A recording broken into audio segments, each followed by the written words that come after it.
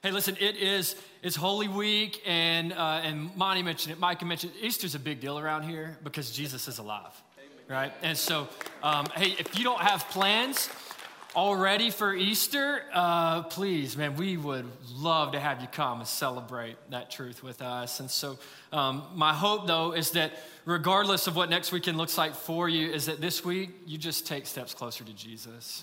I mean, that's what we're doing. We're chasing hard after him, but invite you to join us as we do that together next week as well. But hey, listen, I am glad you're here. We're wrapping up this series called The Book of Acts to the Ends of the Earth. And we're going to be Acts chapter 27. So if you got your Bible, YouVersion, go ahead and jump there with me. But listen, we've been in this series for 3 months now. We've just been looking at the story of the early church. But the reality is, it's not just the story of the early church. It's the continuation of God's story, of God's grand, epic story, the story of redemption. And it's our story too, right? And we're going to see just how we play into that. And we're going to wrap up our time together, like looking at our story and how we fit into it. But when we kind of step back and we look at this and we see that, man, this beautiful story of God is all about his pursuit of his children. Right? And so we look and we go back to the Old Testament and we see throughout history that God is actually moving closer to his children as he pursues us. And we see this in the Old Testament that God would show up in various forms, physical forms, so they could see the presence of God. And the Israelites, when they're wandering in the desert, God would literally show up as like a pillar of fire at night and a cloud in the daytime. And if they were ever like wondering, like, is God with us? They could just point and be like, he's right there. Like there's God, like he's leading and we are following him and he's guiding us. And so they could see the presence of God. And then God moves even closer through Jesus. The incarnation, when he's put on human skin and he stepped into the story, into humanity, and he lived among us. And you could listen to him teach, you could listen to him laugh, you could see the wrinkles on his face. He's fully man, he's fully God. You could see him hurt for people he cared about. You could see him stoop down and show compassion and empathy in a way that only God could. And so you could actually be where he was. And so Jesus, in the flesh, he's showing us God's pursuit is ever moving closer. And then God moved even closer through the Holy Spirit that desires to live in you and move through you to change the world around you so it will never be the same. And we see this kind of starts like this is the outpour at the very beginning of Acts. And so if you go back to January, but more so you go back to almost 2,000 years ago when the church was birthed, we see this at Pentecost where Jesus' followers, they're called to spread the hope, the message of Jesus. And he says, hey, you're going to be my witnesses. Jesus is about to leave. He's about to ascend back to heaven. He said, I'm going to leave you, but you have a helper coming, and you're going to be my witnesses. You're going to be filled with the power of the Holy Spirit, and you're going to go out, but you're going to start right here. And we see this in Acts 1:8, that when he comes on you, when the Holy Spirit comes on you, be my witnesses in Jerusalem, right here where we're at, and in all Judea and Samaria and to the ends of the earth. And so that's been the springboard for our entire study through the book of Acts, the very beginning that God's pursuit has led the Holy Spirit closer than ever to live in us, move through us, to change the world around us. And when the Holy Spirit came, and Luke describes it like he's coming on like a storm, like it's these gale force winds, and it's like this grace and this mercy and this love and this hope is ambushing people, like starting in Jerusalem. It's going to move out and it's going to wreck cities with the hope of Jesus. It's just going to ripple out from there and all the way up to and through now. We're part of this Jesus movement, this initial wave of hope from Acts chapter 1. And through our Acts journey, we've watched as what started as a handful of clearance rack type followers exponentially multiplied into thousands and thousands. And we've seen the Holy Spirit move mightily through men and women and guys like Peter and John and Stephen, the first martyr, and Philip and Barnabas and Silas. And we've studied as the early church, it continued in the face of persecution. It continued to explode in numbers and influence. In fact, it seemed that persecution, which was always intended to stop the church, it only acted more as gasoline and petroleum and fueled it at every turn. And then the story continued with Paul.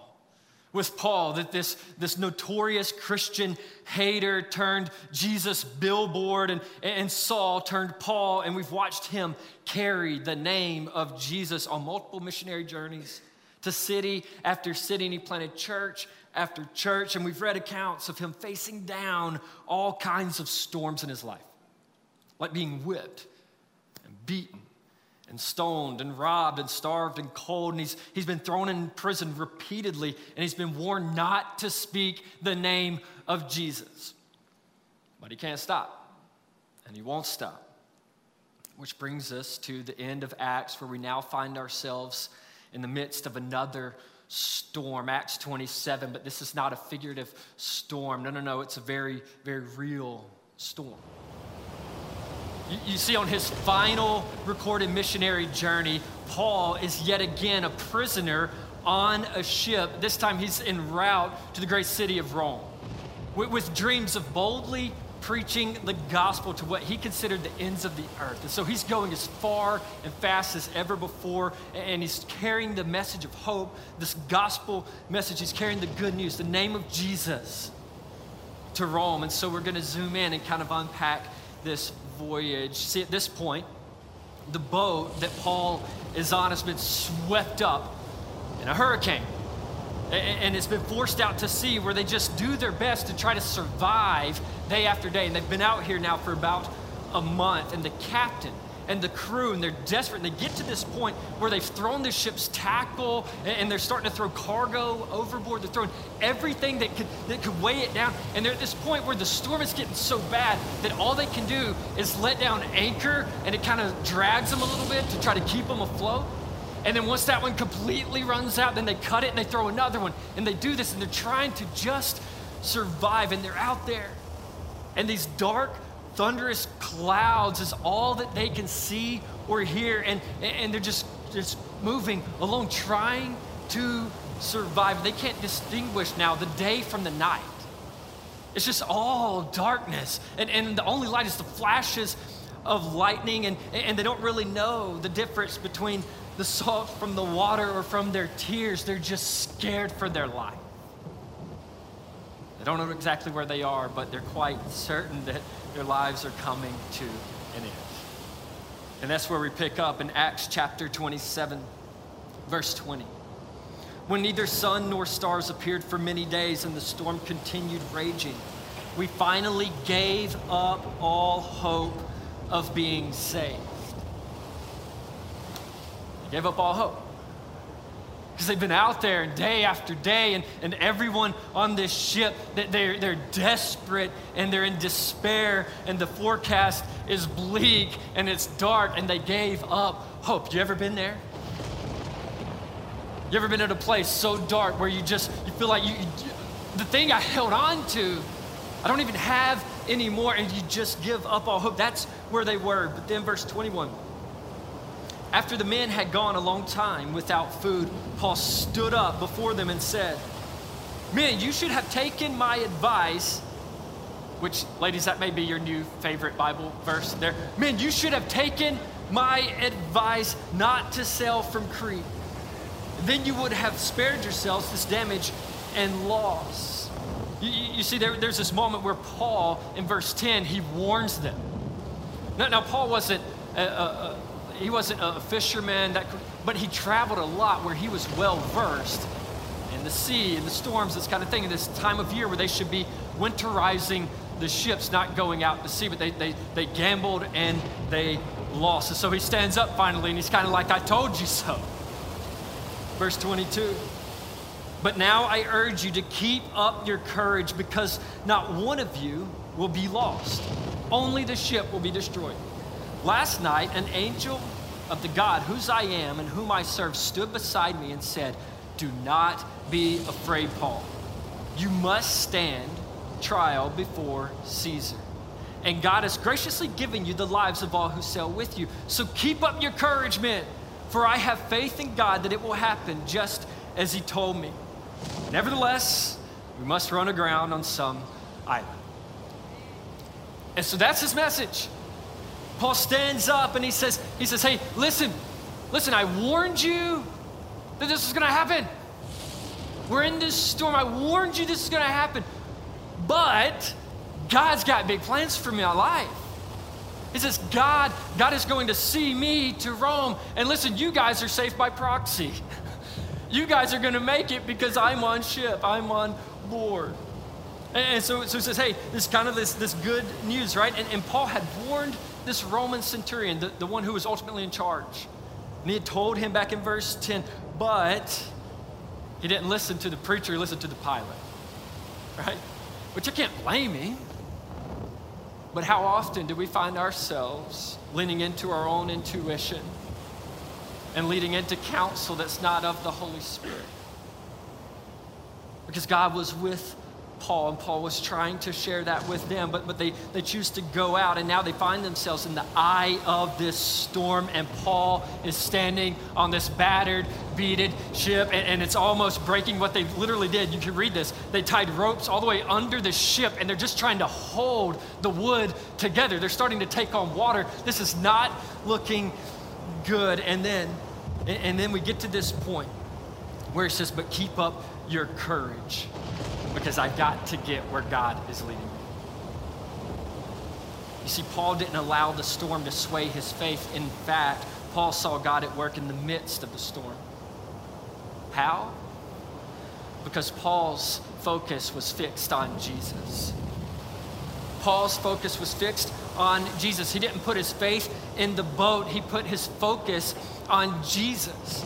You see, you can't always fix your situation, but you can always fix your focus. But our tendency, and you get this, our tendency though, is that whenever we're faced with storms in our own lives, is to call out to God to stop the storm. And sometimes he does. But other times, he wants our focus in the midst of the storm, in the midst of the chaos, when all else around us is failing. God says, don't put your faith in the boat, fix your focus on Jesus. We start questioning and we start doubting, but know this, that you already have all you need to do all God wants to through you. God is with you. And verse 37 goes on to tell us that there were 275 other people besides Paul on the boat. A few hundred people on this boat, and some were part of the crew. Some of them were soldiers, a lot of them prisoners like Paul, and then some of them probably just punched their ticket on the wrong day. And they find themselves out here, and while they may not have had a lot in common, they certainly have one thing in common: that everyone was terrified, everyone was scared for their lives and had given up hope, everyone but Paul. You see, Paul's hope was never placed in the boat. And I heard one pastor say his hope was placed in the one who made the wood that made the boat. Like his focus was on something higher and stronger and more powerful than what he was going through. And you know, this is a similar situation that Peter and the disciples have found themselves in when Jesus called Peter out of the boat.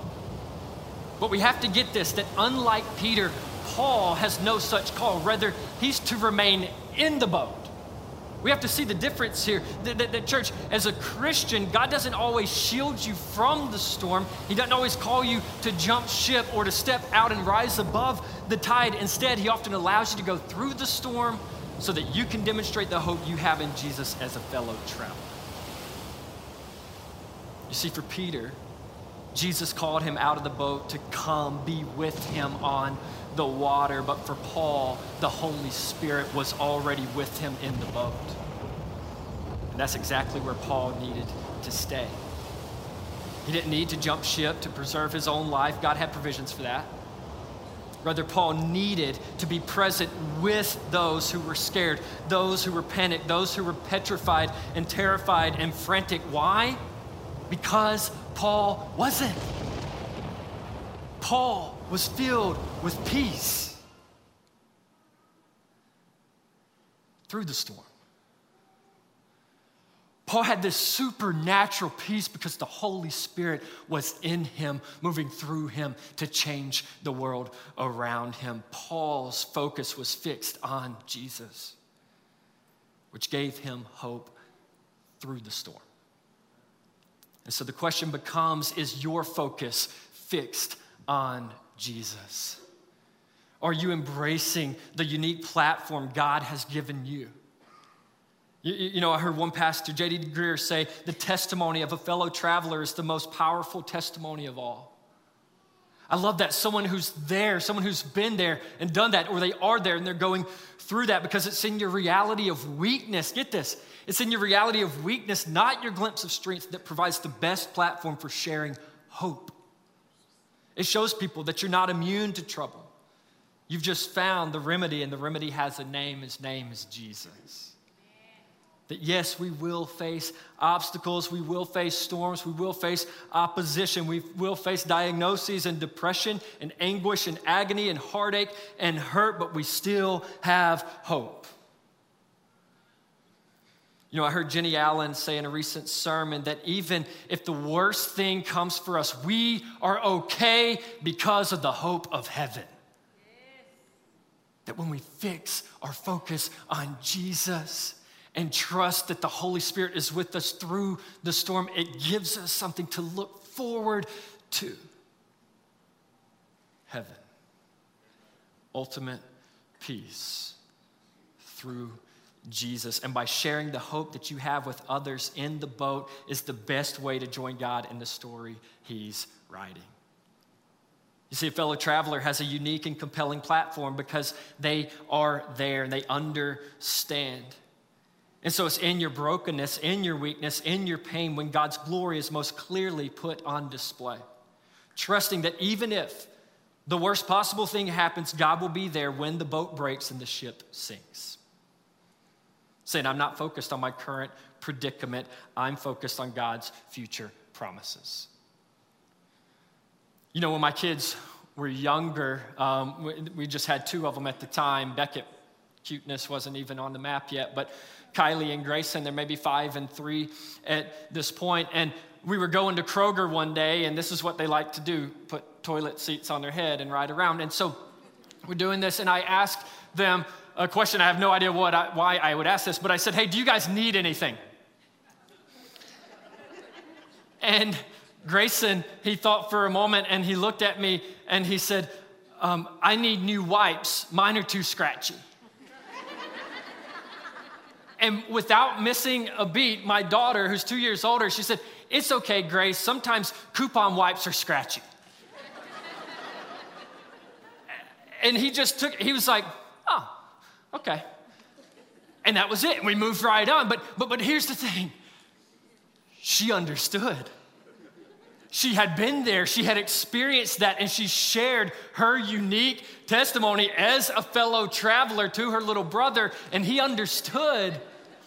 He understood. And listen, we get that. And I know that that's fun. But listen, the testimony of a fellow traveler is the most powerful testimony of all. Because you have experiences and understanding that you can only have through being there with them. And so the question again, are you embracing the platform that God has given you? Not when it comes to Pampers or coupon wipes, but when it comes to sharing your experience. Is your focus fixed on Jesus even when your circumstance suggests his silence? You see, we pick back up in the story, verse 43, and the centurion, the one in charge now, he gets to this point, and the boat is literally breaking, and they've checked the depth, and they're like, this is as far as we can go before this whole thing crashes. And so they get to this point, and some of the soldiers are like, should we now kill all the prisoners so they don't escape? And it's like, we've made it this far. No. And so he decides, hey, I have to get Paul to Rome. That is my job. That is my duty. And so the centurion, he ordered those who could swim to jump overboard first and get to land. Like, this is the ultimate put your oxygen mask on before you help others moment. Like, things are going crazy. The storm is here. And the centurion says, if you can swim, now's your time. Get off and start paddling for your life. And so they do. And then verse 44, the rest were to get there on planks or on pieces of the ship. In this way, everyone reached land in safety. In what way? In this way. Not the way they had planned, but the way that God had provided. And that's the story of Paul's life, isn't it? That trial after trial after trial and tribulation after tribulation, but the gospel, triumphant, unstoppable, unhindered, unbridled. You see, while Paul may arrive on the doorsteps of Rome completely poured out and disheveled, the gospel he carries is alive and flourishing. There's no storm too big for God. And while he may not always silence the storm, he may not always call you out of it, he's always with you through it. He certainly was for Paul. But his journey goes on, and he does eventually reach Rome, the final chapter of Acts. And we jump to the very end of Luke's account. And Luke has been so enamored, and he's written all these details. We're so grateful for it. And he's talked to all these eyewitnesses, and he's gathered all of this. And so he's getting to the final act of his account. And we get to this point, and Paul now, he's on house arrest. He's literally chained to like a guard, and he's trying to make the best of it. He's writing letters at this point. Some of the books that show up in our New Testament, he's writing these letters to churches. He's encouraging people. And then verse 30 says, we're right here at the end. Verse 30 says, and he stayed 2 full years in his own rented quarters and was welcoming all who came to him, preaching the kingdom of God and teaching concerning the Lord Jesus Christ with all boldness, unhindered. You know, some translations say without hindrance, that he was unrestrained. Even though he's in bondage, he's unrestrained because of the hope that he's proclaiming, that he was unbridled in that. And then the end. Sort of. You see, the book of Acts, the documentary of the church, it's still being written. In fact, we are the living pages of the book of Acts. And so Luke completes the sentence, but he leaves a cliffhanger. He leaves us wondering, well, what happened next? Like, he's giving us play-by-play. Like, we know that ropes were under the ship. We know they're dragging anchors. We have all these details. We get to this point, and it just kind of ends. And what happened when Paul finally stood before Caesar? Why wouldn't Luke record that? I mean, the rest of the New Testament is jam-packed with letters from Paul to churches, or letters from Paul to other ministry partners, or there's general letters from key disciples. And then we get to Revelation. And so, yes, we see that in the end times, Jesus wins. But what about the meantime? Like we go from Acts 28, like he's preaching unhindered, period, and then we show back up, and Jesus comes back, and he wins. But we're in this gap. Why would Luke leave his audience, his readers? Why would he leave us in suspense like that? Why? I think because we're not just the audience. I think we're characters too. Like, what began as a window has since become a mirror. You see, it's not about Paul's dreams and aspirations. It was never about him or Peter or John or any of the other apostles. You see, it wasn't even about the individual church plants or the letters that Paul wrote to those churches that we've now bound neat and nicely into these leather-bound books. Like it wasn't about any of that. It was never about anything other than the name that is above every name. You see, the story is all about the gospel. It's all about Jesus. It is all about Jesus. It's about the Holy Spirit living in and moving through and changing the world by way of followers of Jesus. Now, many theologians believe that both Peter and Paul go on to eventually be executed by Nero, but the story continued. A man in the ground, but the message moved forward. And it has ever since. And will continue because it's not just the story of the early church. Like I mentioned at the beginning, it's our story too. Luke's account is open-ended because God's story is ongoing. And we are part of its spread. But where do we fit in? Like, where does Northeast Christian Church take up its place in God's story, in the story of the church? Well, over the past couple of weeks, I've taught with people who've been a part of this church for a very, very long time, before this church even existed. And we did research and we looked at articles of incorporation. I talked with many of you, and we've done a lot of research. And I want to share with you some of the story of this church. And what I want to do is for you to buckle up as we trace from the vine to our small branch right here. Okay, so we start, like I said, we start first and foremost with Jesus. It is all and only and forever about Jesus. And so Jesus, he dies the death that we deserve on the cross, right? He took on our sin and our shame and our pain. And he paid the price for us. So Jesus to the cross. And then Jesus was taken from the cross and he was laid in a borrowed tomb. Who borrows a tomb? He was going to leave it nice and tidy. 3 days later, he walked out through the power, the Holy Spirit, and the resurrection. That Jesus overcame sin and death once and for all. And he walked out of that borrowed tomb alive. And then he spent time with dozens and then hundreds of his followers, encouraging them right there in Jerusalem. And then we get to the outpour. Jesus has ascended back to heaven. We get to the outpour of the Holy Spirit at Pentecost, when hundreds became thousands in one day. And just think that those ripples from those baptisms, they served like as an illustration for the way that God was about to move them out. That you're gonna leave this city and you're gonna carry the hope. You're gonna carry this message to the ends of the earth.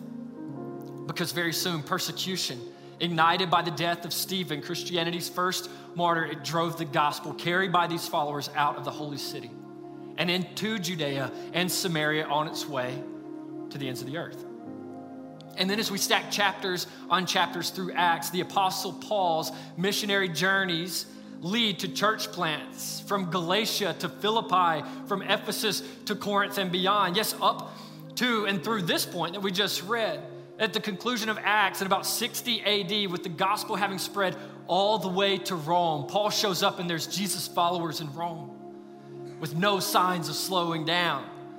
And as decades turned to centuries, the gospel continued to spread, moving across Europe, as well as North Africa and the Middle East, primarily by word of mouth from neighbor to neighbor, taking advantage of the Roman Empire's political unification and extensive road system. And the fact that everyone, everywhere, regardless of race, sex, ethnicity, social status, or age, was welcomed into the Jesus movement, for God so loved the world. But the Romans' widespread great persecution around 300 AD was just one example of attempts at gospel suffocation as it killed waves of Jesus followers until 312 AD, when the Roman Emperor Constantine submitted his life to Jesus as Lord and Savior and established Christianity as the official religion of the empire. Well, this led to newfound flow and consistent spread of the gospel as the empire's influence expanded further and further across the known world. And then by the 7th century, the gospel had reached most of Western Europe. And while emperors, kings, and missionaries played instrumental roles in gospel expansion, it continued to primarily advance through relational discipleship and testimony of life change as the Holy Spirit worked in and through followers of Jesus. But this was not all without blemish. No, there were dark, regrettable, horrific times in history where Christianity spread as a result of bloody crusades and conquest. But over the next 400 or so years, faithful and true followers of Jesus wouldn't forsake meeting together for worship, caring for the needs of the body, breaking bread, sharing communion, and proclaiming the resurrection as God faithfully continued redeeming, continued rescuing, and continued saving all who would call on the name of the Lord. And then starting in the late 1400s, advancements in technology led to the age of discovery, where European explorers spread the gospel across the Atlantic Ocean to the Americas, during which arose the Reformation movement, with key influencers like Martin Luther and William Tyndale, leading to the separation from the Roman Catholic Church, and ultimately led Protestant colonists determined to uphold biblical doctrine across the pond. Well, the synergy around the Reformation movement eventually gave way to what history calls the Great Awakening. During the 1730s and 40s, when the spread of the gospel would see a surge and expansion across the American colonies that were filled with settlers seeking political and religious freedom. But after the Revolutionary War, the church began to dwindle as indifference set in across the frontier of America. But then, in 1801, a huge revival drawing estimates of more than 20,000 people broke out in Cane Ridge, Kentucky, at the Cane Ridge Revival, about 30 miles east of where we're gathered right now. And at that revival was a young preacher by the name of Barton W. Stone, who in partnership with an Irish immigrant named Alexander Campbell will become instrumental in propelling what we now know as the Restoration Movement. Now jump forward 15 years to 1816, when Barton W. Stone, along with 24 others whose hearts broke for the people of the bluegrass, was moved to plant the first Christian church in Lexington, Kentucky. By 1841, a much larger church would go on to be built on Main Street, and growth continued. And that church eventually moved to Short Street, and then Broadway Christian Church was formed in 1870.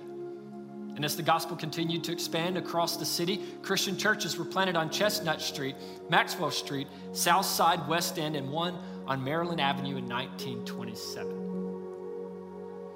Well, 3 decades later, Maryland Avenue Christian Church had outgrown its space, relocated, and changed its name to Northern Heights Christian Church in 1957. And then after continued faithful growth, Northern Heights acquired the property of Eastside Christian Church on Eastland at the turn of this century, and that merger would lead to further expansion, as they would both eventually break ground on a plot of land in the development of an old horse farm.